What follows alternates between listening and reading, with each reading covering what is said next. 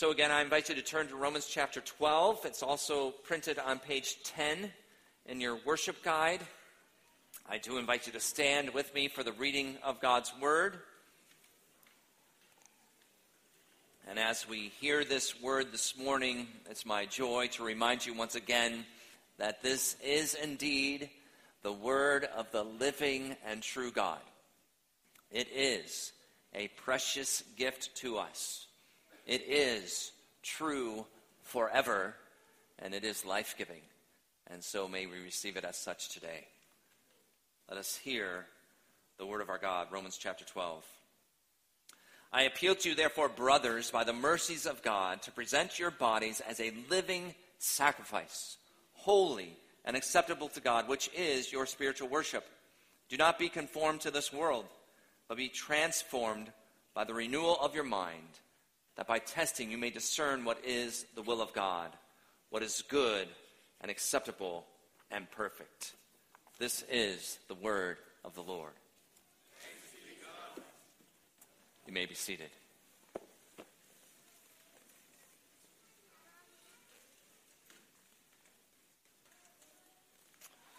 Our confession of faith this month has been the Heidelberg Catechism.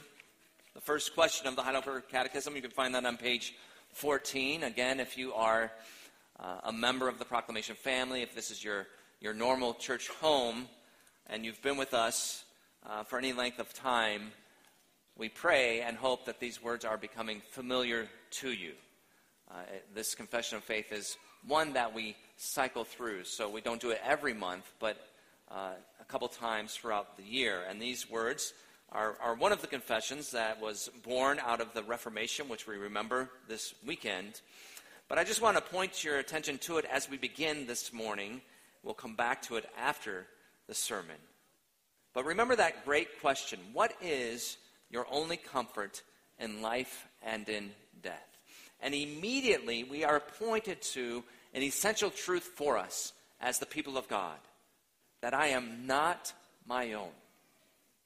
I am not my own, but belong body and soul in life and in death to my faithful Savior, Jesus Christ.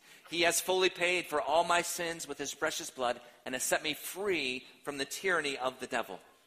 He also watches over me in such a way that not a hair can fall from my head without the will of my Father in heaven. In fact, all things must work together for my salvation, and because, remember, it starts with, I'm not my own, I belong to God, and it ends with that. Because I belong to him, Christ, by his Holy Spirit, assures me of eternal life and makes me wholeheartedly willing and ready from now on to live for him. We encourage you to meditate on those glorious truths, to perhaps memorize this simple question and answer. Now, we hope that that is familiar to you. The second question of the Catechism may not be as familiar to you. It's not one that we use for our confession of faith, but we did print it today on the inside cover of your worship guide on page 2 under the reflections. And not only is that a great follow-up question to the one that I just read for you, but it actually is also a very good basic outline for the book of Romans. If you remember the simple 3 G-word outline I've shared with you before for Romans: guilt, grace, and gratitude. And we see it in this second question and answer from the Heidelberg Catechism. Here's the question: what must you know to live and die in the joy of this comfort? So this wonderful comfort that we have in both life and death. What do we have to know in order to truly enjoy that? And here's the simple answer: 3 things. First, how great my sin and misery are. And that points us to the first 3.5 chapters of Romans, the guilt that we have before the holy God. Second, how I am set free from all my sin and misery. And that's where we see the grace of God poured out to us through his Son, Jesus Christ. Chapters 3.5 through 11 of Romans, roughly. And then third, how I am to thank God for such deliverance.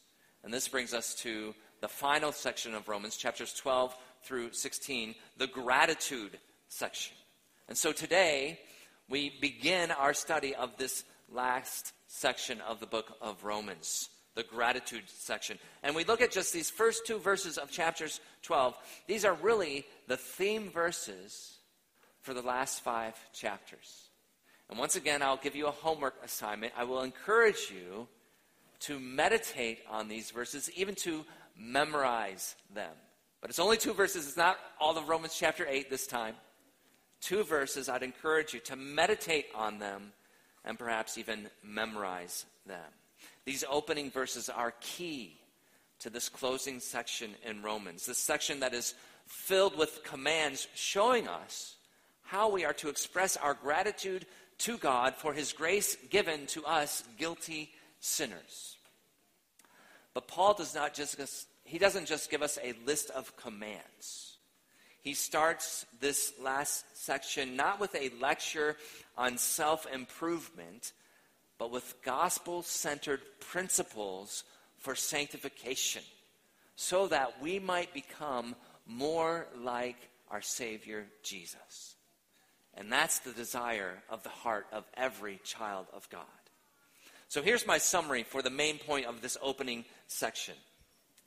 The mercies of God enable you and compel you to offer your very bodies to God as a sacrifice of thanksgiving.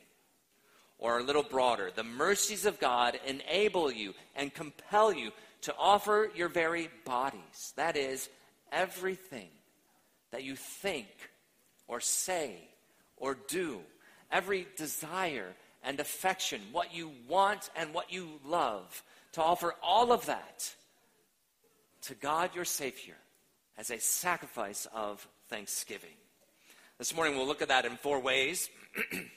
We'll consider the motivation and means, the mode, the method, and finally the measure of this calling. And children, I encourage you, children and adults, hopefully, I encourage you through the power of the Holy Spirit to pay attention throughout the whole service. But you might be interested to listen for what a caterpillar and a butterfly have to teach us about loving Jesus. But let's begin with the motivation and the means. So the motivation that inspires us, that compels us to offer our very bodies to God as living sacrifices, the means that empowers us to offer our bodies as a living sacrifice to God. The motivation and the means are both the mercies of God. Verse 1, I appeal to you, therefore, brothers and sisters, by the mercies of God, to present your bodies as a living sacrifice. Now, Paul uses the word therefore again. And remember, whenever you see that, it's pointing you back to something that he's already said.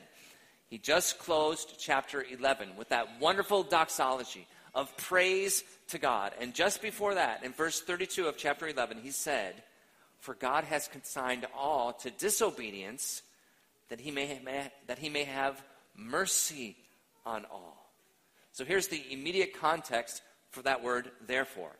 God's mercy in saving disobedient Jews and Gentiles. The broader context, we could say, is all of the books so far. Romans 1 through 11. Our guilt before God and his amazing grace.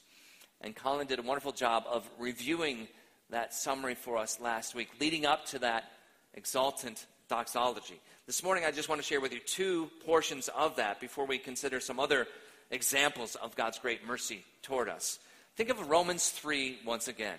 And remember, Romans 3 is in the guilt section of this book of Romans. So Paul is showing us, arguing from the scriptures, from God our Creator, how we are all guilty before this holy God. And Romans 3 says all, both Jews and Greeks, in other words, all people are under sin. And then he quotes from the Old Testament, and he says, none is righteous. No, not one. No one seeks for God. All have turned aside. No one does good, not even one. So, beloved, this means that you will never meet anyone who is righteous, such that God would have to reward him or her in any way for their righteousness. You are not that person, and you will never meet that person. You will never meet anyone who has done good in a way that could put him or her in a right relationship with God. You are not that person. You will never meet that person. You will never meet anyone who is not responsible to and accountable to God. So Paul has shown us this. We are all guilty before God. So we ask the question, how can then anyone, any person in all the world, how can any of us today be right with God? How can we enjoy peace with God? How can we worship God? How can we look forward to this day with joy? And beloved, it is only by the mercy of God that is made possible, that is given to us through Jesus Christ. This is what Paul shows us in the grace section that we have looked at. Particularly one clear portion is Romans 5, verses 6 through 8, where Paul writes, "For while we were still weak, at the right time, Christ died for the ungodly." And then he says God shows his love for us in that while we were still sinners, Christ died for us. So the mercy that we need is in response to our weak and our helpless condition. The mercy that we need, that God gives us, is in response to our rebellious, sinful condition. We receive this mercy from, and we see it in, the person of Jesus Christ. Paul's made it clear in Romans, but we see it in and from Jesus. This mercy is often seen in the life of Jesus and how he relieves human suffering. You'll see this all throughout the Gospels, over and over and over again. As Jesus encounters people who are suffering, he is merciful towards them. He has compassion on them. One example, Mark chapter 5. Jesus comes and he meets a man with an unclean spirit. And we cannot imagine the sorrow and the anguish and the suffering of not only this man, but of his family, those who know and love him. We're told that he lived in the tombs. Imagine how lonely he was. We're told that he was in anguish night and day. He's always crying out. He's cutting himself with stones. And Jesus comes. And he does for this man what no one else could do. He delivers him and he heals him. And the man rightly wants to be with Jesus. He wants to be with the one who has shown him mercy. And Jesus says, no. Instead, go to your home and tell everyone how much the Lord has done for you and how he has had mercy on you. And the mercy of God changed this man's life. Think of the mercy of Jesus in relieving human suffering. But the mercy of Jesus is often seen in how he forgives sin. This we also see throughout the Gospels. Example after example after example. One clear one. There's a man who's lame. He cannot walk. But he has some great friends who'll stop at nothing to bring him to Jesus. The crowd is blocking them, so they climb up on top of the house. They make a hole in the roof. They lower their friend down to Jesus. Jesus sees his suffering, and what does he say to him? Your sins are forgiven you. Take up your bed and walk. So we see the mercy of Jesus not only in relieving our human suffering, but in forgiving our sin. And then listen to what Jesus says in Matthew chapter 11. So you can see it in what Jesus does and his interactions with people. You can see it in what he says and the truth that comes out of his lips that brings us life. So in Matthew chapter 11, verse 27, Jesus says, all things have been handed over to me by my Father. And no one knows the Son except the Father. And no one knows the Father except the Son, and anyone to whom the Son chooses to reveal him. So think about what Jesus is saying. The truth of God, who God is, how to have a relationship with him. That truth is naturally hidden from the world. And this closed loop of relationship between the Father and the Son, they are united in perfection. And there's not a single person in the world, not one of us, can work our way into that relationship. We cannot take our sinful self and make ourselves holy enough, righteous enough, that all of a sudden we can be united to that triune God. And none of us is wise enough or smart enough to find our way in. And the reality is, left to ourselves, none of us even want to be in. But what does Jesus say? We learn in the scriptures that we are dead in our sin. Our sin makes us blind to the glory of God. We have chosen darkness over light. We have actually chosen death over life, bondage to sin over the freedom that Jesus brings. We have chosen the glory that comes from man more than the glory that comes from God. And it is only the Son, Jesus Christ, the one who knows the Father perfectly, only he can open to us the knowledge of God, the way to God. And for this to happen in your life, Jesus himself must lay down his life for his enemies. Jesus himself must be numbered with the transgressors. He must willingly show mercy to you when you deserved none. Jesus, the Lord and King of the universe, he has every right to banish you to hell, and instead he delights in bringing you to heaven. Hallelujah. So, beloved, the only reason that you know God today, that you can have rest in him and peace with him and comfort and hope both in life and in death, is because Jesus Christ has had mercy on you. Jesus chose to reveal God to you personally. Amen. This means that Jesus himself knows your name. This means that Jesus himself, he wanted to rescue you, to deliver you from sin and death and darkness and depravity. It means that he looked on you, just like that man with the unclean spirit, just like that man lowered through the roof down to him. He looked on you and all your sin and your misery, and he willingly chose to die for you, to suffer for you in your place. This means that Jesus loves you. Amen. And he has welcomed you into his kingdom. It means that he wants you with him now, fully glorified, and he is working out every detail of your life to ensure that that is exactly what happens. Beloved, this first point will be the longest one, but it is the most important point and part of this sermon. If you do not understand this mercy from God, if you have not received this mercy from God, you cannot, indeed you will not offer your body to God as a living sacrifice.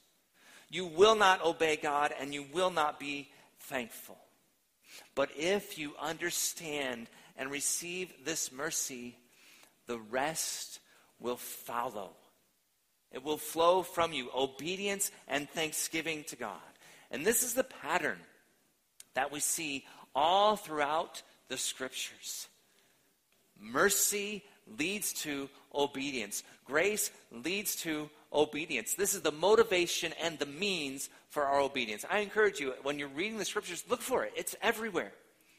For 1 John chapter 3.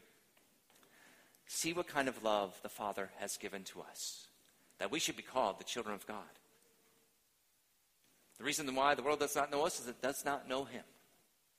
Beloved, we are God's children now, and what we will be has not yet appeared, but we know that when he appears, we shall be like him because we shall see him as he is. That is all mercy. Mercy, mercy, mercy. And then what's the next statement? And everyone who thus hopes in him, you have all this mercy, purifies himself just as he is pure. So it's mercy first, and then it's the obedience, the purification that comes. It's everywhere in the scriptures. 1 Peter chapter 2. But you are a chosen people, a royal nation, a holy priesthood, a people for his own possession, that you may proclaim the excellencies of him who called you out of darkness into his marvelous light. Once you were not a people, but now you are the people of God.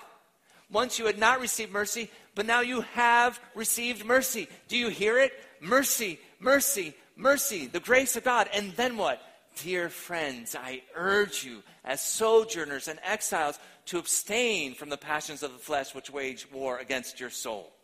Keep your conduct among the Gentiles honorable, so when they speak against you as evildoers, they may see your good deeds and glorify your Father in heaven. Mercy is both the motivation and the means for our obedience. It's everywhere in the scriptures. One more, Titus chapter 2. For the grace of God that brings salvation has appeared to all men. there's the grace. It teaches us. The grace of God teaches us to say no to ungodliness and worldliness and selfish passions. It's the grace of God that teaches us to turn from our sin, to wait for this blessed hope that we have, Jesus Christ from heaven coming for us. Jesus Christ, the one who gave himself for us to redeem us from all wickedness and to purify for himself a people who are his very own. All of that, mercy, mercy, mercy. And the last phrase, eager to do what is good. This is the impact that the mercy of God has on us. It compels us to live for him. So, beloved, God's mercy is both the motivation and the means for obedience, for holiness, for sanctification. We are going to study a lot of commands in Romans 12 and following. And you cannot do any of Romans 12 if you have not received God's mercy. You won't want to do any of Romans 12 if you do not appreciate God's mercy. If you don't see the depth of it and respond with gratitude. If you can't truly say, when someone asks you, how are you? If you can't truly say, better than I deserve, and not just as a rote saying that comes off of your lips, more than lip service. If you can't truly say that, you won't want to obey God. So what does that mean? What does that even mean? Better than I deserve. Why would we say that? Let me help you understand what that means and why you should always be able to say that if you're a child of God. This is what it means. Think about your life before Christ. You were an enemy of God, the true King. You were and often still are an idolater. You worshiped the created things rather than the Creator. You denied the God who made you. You scorned the sacrifice of the beloved Son of God who came to give himself for you. You are better than you deserve because you were once an enemy of God. But now you are a beloved child of God only because Jesus Christ, the spotless Lamb of God, bore the wrath of God in your place. So now Almighty God treats you as better than you deserve. You deserve hell, and he gives you heaven. You deserve wrath, and he gives you mercy. Every day he has a heart of goodwill towards you. The steadfast love of the Lord never ceases, and his favor, his never-ending favor, is upon you. Think of the mercy he has shown you. All of your sins are forgiven. All your guilt and shame is taken away. You are now a part of the beloved bride of Christ, and he is coming for you to take you home to be with him in his kingdom, with his people, in his glorious presence where there will be no sin, no sorrow, no suffering, only peace and joy and righteousness and justice and holiness forever. Amen? So how are you? Better than I deserve. Why? Because of the mercies of God in Christ Jesus. It's the mercies of God that have truly called us out of darkness into light. Out of death. We were dead. He called us out of death into life. He has called us away from the broken cisterns that can hold no water to the fountain of living water. Our God in his mercy has called us away from investing in counterfeit trinkets that will not last to true treasure that lasts forever. Sinclair Ferguson says that sanctification flows from the gospel. What a wonderful phrase. He gets it. Sanctification flows from the gospel. And then he talks about planting the roots of our Christian lives in the soil of the gospel. Now, we ought to understand this living in Lancaster County, right? There is a lot of great soil in Lancaster County for farming and for gardening. If you have good soil and you do the work of planting your crops, the crops will take off. They will grow very well. But if you don't have good soil, it doesn't matter what else you do right, how hard you work, the crops will not grow as they are designed to grow or as you desire them to grow. They won't be healthy. So we've had this experience in our new home. We created a new garden there, and we discovered that these walnut trees close to our garden are not good, that they poison the soil. And so they stunt or eliminate the growth of our garden. And I'd say we worked pretty hard to start that garden there. And it's kind of frustrating when you do all that work only to have these nearby walnut trees poison the soil. So you literally can see, we have these pepper plants that we planted there. And it's almost as if you told the pepper plants, go line up in order of height. Because the further away from the walnut trees, the taller they get. And the closer they are, the smaller, the more shriveled they are. Beloved, we grow in the soil of the gospel, the mercies of God, not in the soil of law, of works, of merit. That is poison that will stunt, that will kill your growth in Christ. So the exhortation that Paul gives in the beginning of Romans 12 is rooted in the soil of the gospel. It is rooted in the mercies of God and what God has done for you in Christ Jesus, not in what you do for him. So we must get this first point, most of all, beloved, the motivation and the means for your sanctification, your growth in Christ, is always and only the mercies of God.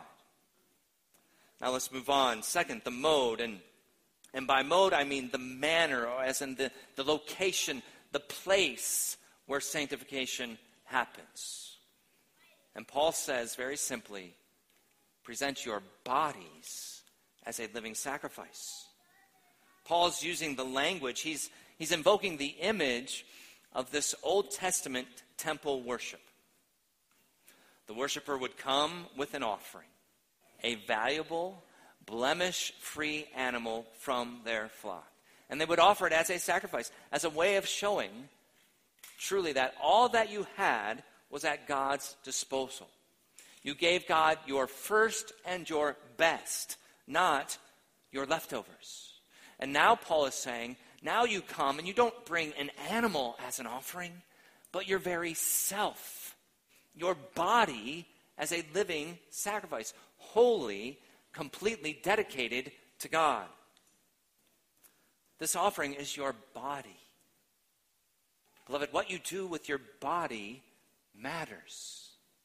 What you think with your mind, what you say with your mouth, what you do with your hands and your legs, what you do with your body, and in fact, even what you desire and what you love. What you do with your body reveals what is in your heart. And Paul says that this sacrifice is holy and acceptable to God. Holy means devoted to God or set apart for God. He's emphasizing once again that your very body belongs to God. It is not yours to do with as you please. You know, there's a lot of talk about consent these days. And a lot of that is good. There is a very important and good right lesson for us to learn that we ought not to do something to or with someone else's body that they do not consent to. There's a good lesson to learn in that. But I was thinking about this and I wondered what might change in our lives if we thought of consent in terms of our bodies and how they belong to God. So in other words, do you have God's consent in what you are doing with what you would call your body, but what in reality is his? Because your very body belongs to God. Paul says you are to offer your body as a living sacrifice. So do you have God's consent to eat what you eat? To drink what you drink? Whatever you put into your body, is that an offering to God? Can you enjoy that with thanksgiving, tracing the gift back to the giver in worship? Do you have God's consent to say what you say? Whatever comes out of your mouth, is that an offering to God? Do you have God's consent to go where you go, to do what you do, whether in public or in private, where everyone can see you or where no one can see you? Do you have his consent to fulfill the desires or feed the desires that you have? The point is, your body is not your own. That's not what the world will tell you today. And it's not what you will be tempted to believe. In fact, every day, I imagine that all of us, we live as if our bodies are our own. multiple times a day. And this passage is a good reminder to meditate on it, to know we are not our own.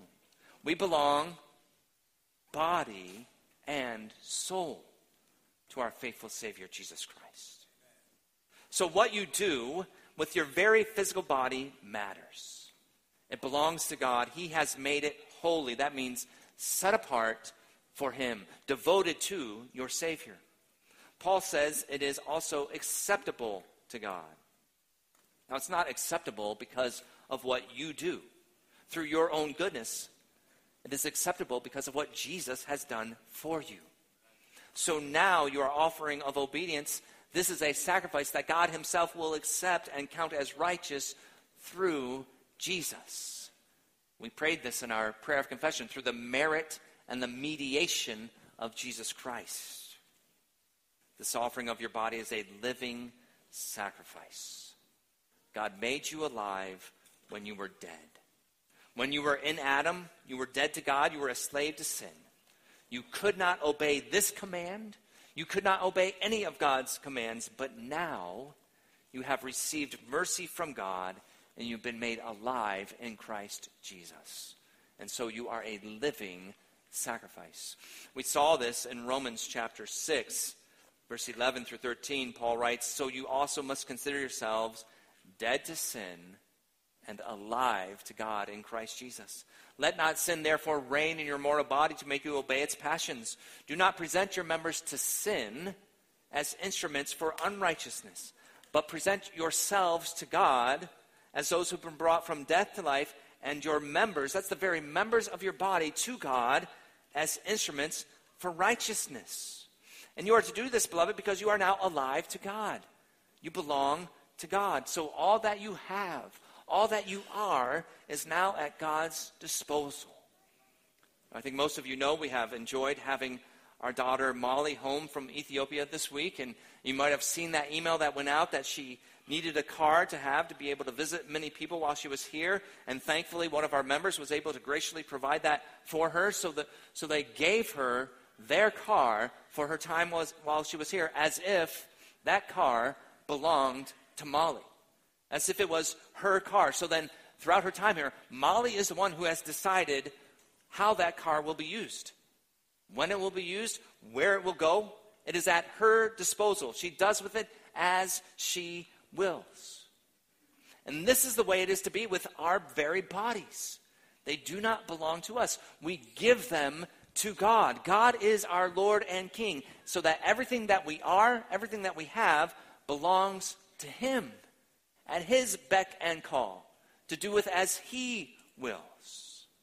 In view of God's mercy, we're to present our bodies as a living sacrifice. Now, this is a continual offering. This is not a once and done, as if, okay, I did that, I'm good for the rest of my life. In fact, you have to do it multiple times a day. This is a daily offering. You die to yourself daily, hourly, even moment by moment. You die to what you want, and you learn to love what God wants. Every single one of us, we all have to learn to say no to the sinful desires and affections of our hearts. That's true for every person. We have desires and affections that do not line up with God's holy will for our life. And we must learn to say no to those desires and yes to Jesus and what He desires. Beloved, I want you to consider this. Paul gives us this command. Present your bodies to God as a living sacrifice. Do you realize you already are offering your body as a sacrifice to someone, to something? You are living, you are giving your life to someone or something every moment, every day. And I don't know what it is for each one of you. Perhaps right now the Holy Spirit is convicting you. He's bringing to your heart and mind the things that you give your life to, the things you give your body to. I don't know what it is. The Spirit knows what it is. But I do know this. Only Jesus is worthy of the sacrifice of your life, of your body. If you live for others, for the things of this world, you are in for a world of hurt, regret, and shame, and guilt, and pain, what you think, what you want them to give to you, to bring to you, they cannot fulfill. Only Jesus can rescue you from that life. Only Jesus can heal you from that pain, and only Jesus can forgive you from that sin. And when you give your life to him, when you present your very body to him, only Jesus will handle that gift with the utmost care and love. Only Jesus will value that gift as it deserves. Only Jesus will do you no harm, so that your trust in him will not come back to bite you. You will not regret it. The scriptures say those who trust in him will never be put to shame. Jesus alone is worthy of your life, of this sacrifice. So you present your body to him as a living sacrifice, and this is, Paul says, your spiritual worship. Or some other versions give a more literal rendering, your reasonable or your rational service. And the emphasis here is that yielding your whole self to God is eminently reasonable. This is logical. This is the natural flow from understanding the mercy of God to you. Since God has been so merciful and is merciful, if you fail to dedicate your life to him, that's the height of folly. It makes no sense. Now, how do we do this? How do we make this offering? We move on to the third, the method. And there are two aspects to this, both a negative and a positive. First, Paul says, do not be conformed to this world. That's the negative aspect. You may have heard the phrase, do not let the world squeeze you into its mold. Don't live like the world that does not know and love Jesus. Now, the word for this world it refers to this present age. The world that is on this side of eternity. The world that is unaware of God, who he is, what he's done. And Paul says, don't be conformed to a life that is wrapped up in things that do not matter and that do not last. Don't give your life to, don't orient your life around that which is only seen and temporary. John talks about this in 1 John 2. He says, don't love the world or the things in the world. Why? Because it's passing away.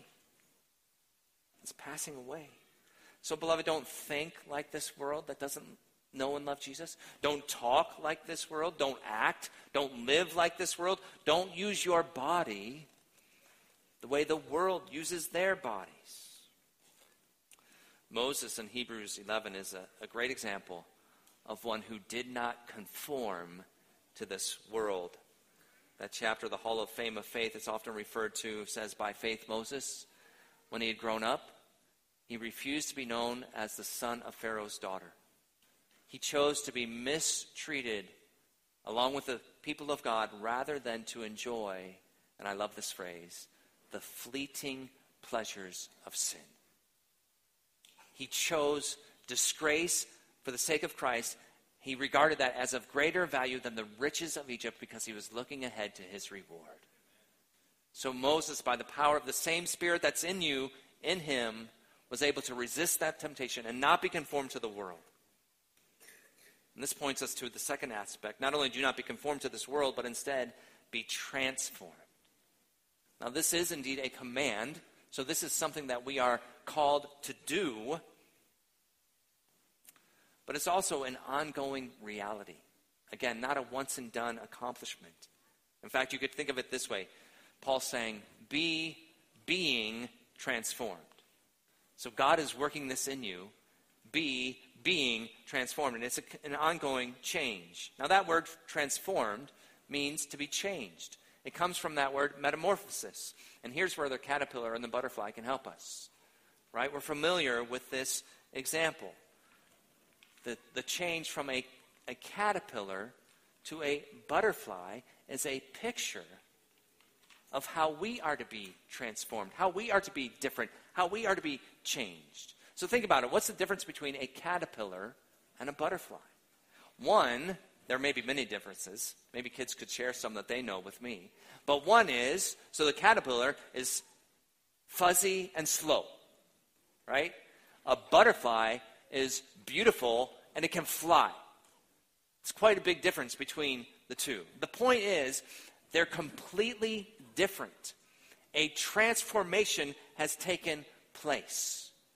And this is what our lives are to be like as God's mercy works in us. It's the means of our sanctification. That means the mercy of God changes us. And for this is daily. This is ongoing. It's not one time, daily, ongoing. And Paul tells us how to see this happen in our lives. The positive aspect of it, he says, be transformed by the renewal of your mind. So instead of feeding our sinful, worldly, deceived desires, we feed our minds the gospel, the truth of God's word, the goodness, the beauty, the glory of Jesus. And what happens when we do that? Beloved, when you do that, you're changed from the inside out at the level of your heart, your desires, your affections. That's why this gathering is so important. It's one of the primary ways that God does this in your heart. Because right now, your mind is being renewed. Right now, together, as you hear the word of God proclaimed, as the glory of Christ is put on display, your mind is meditating on, beholding the glory of Jesus, and you are being transformed in this moment, in this place. This is a holy place when God comes to meet with us and speak to us through his word. But God does this also throughout the week as we renew our minds. We set our minds on him. Philippians chapter 2, we are encouraged to have the mind of Christ, Jesus, which is in you. He says it's in you and have it. And then he lays out the humility of Christ, his willingness to die for us. Or Colossians chapter 3, since then you've been raised with Christ. Seek the things that are above where Christ is, seated at the right hand of God. Set your minds on things that are above, not on things that are on the earth. It's not hard to understand what God is telling us to do in his word. It's hard to do, to turn our hearts from the things of this world and set them on Christ. But the more you do that, the more you long to do that. Set your minds on things above, beloved. Or Psalm chapter 1, blessed is the man who walks not in the counsel of the wicked, nor stands in the way of sinners, nor sits in the seat of scoffers, but his delight is in the law of the Lord. And on his law he meditates day and night. And what is he like? He's like a tree planted by streams of water, a tree planted in the soil of the gospel that yields its fruit in its season, and its leaf does not wither, and all that he does, he prospers. There's that wonderful image, planted in the soil of the gospel. Renewing your minds by the truth of God's word leads to a fruitful life, a transformed life. Beloved, God's word has the power to renew minds and transform lives. So what are you setting your mind on? The method of presenting our bodies to God as a living sacrifice is to resist being conformed to the world by the renewal of our mind. So we think about, we meditate on the truth of God's word. We believe it, we trust it, and we depend on the power of the Holy Spirit to obey it. Now finally, the measure, that is the proof or the test. One of the fruits of presenting your body to God as a living sacrifice, of not being conformed to this world, of being transformed by the renewal of your mind, is that you will love the will of God. You will love the will of God. Verse 2 says that by testing you may discern what the will of God is, what is good and acceptable and perfect. So as you live a life of gratitude to God for his mercies, you come to see, you come to love, you come to know his will as good. God has the best possible purposes in view. His glory in you becoming more like Christ. And to accomplish this, he changes you at the level of your heart, your desires and your loves, so that you do not self-destruct. You realize that, don't you? If God leaves you to yourself and your own desires, you will self-destruct. So his will is to rescue you from that. So you learn to love the good, God's good will. His will is also seen as acceptable. You delight, you learn to delight, to submit to his will. His commandments are not burdensome to you. And his will is perfect. It's perfect in wisdom. It's perfect in righteousness. And you delight in it because you know only God can overrule evil and bring good from it in the end. Only God has the power and the love and the wisdom to do this, and you know this. Why do you know this? Because you've seen it in Christ. You've seen it at the cross of Christ in his mercy. And so we're back at the beginning. The mercies of God enable you and compel you to offer your very bodies, everything that you think and say and do, every desire, every affection, what you want, what you love, to offer it all to God as a living sacrifice of thanksgiving. That first question of the Heidelberg Catechism, it teaches us we are not our own. We belong body and soul, in life and in death. So it's not just a future hope of eternal life in heaven. It's now. Our bodies now, our lives now belong to our faithful Savior, Jesus Christ, to the one who has had mercy on us. And because we belong to him, he, by the power of the Holy Spirit, with his mercies in view, he makes us this very moment, this very day, wholeheartedly willing and able and ready from now on to live for him. Amen. Amen. May God be glorified in our bodies. Let's pray together.